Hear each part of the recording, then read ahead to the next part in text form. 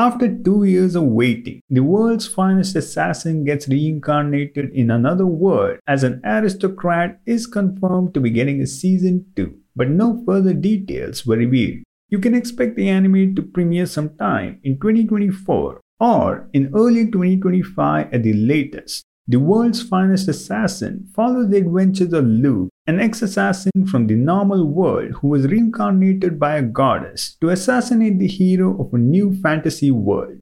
Reincarnated into the affluent assassin family of Tuatha Dé, Lugh continues his bloody work, albeit with a different perspective from the cold and heartless self of his past life. Along the way, he acquires several companions, including his apprentice Tarte, his cosmetics business associate Maha, and his magic mentor Dia. In the final moments of episode 12, we see Dia being sneaked into the Tuatha Dé kingdom as her father is planning to assassinate her to stop the civil war. As Dia's evacuation is taking place, Setanta appears, confronting Lugh, leading to a fight that kills Setanta. Dia is adopted as a younger sister in the Tuatha family, thus completing the mission. Finally, the episode and season close with the biggest disclosure, as we see Lugh's father telling him that the hero who Lugh had been tasked to kill by the goddess named Epona has arrived in the Alwan kingdom.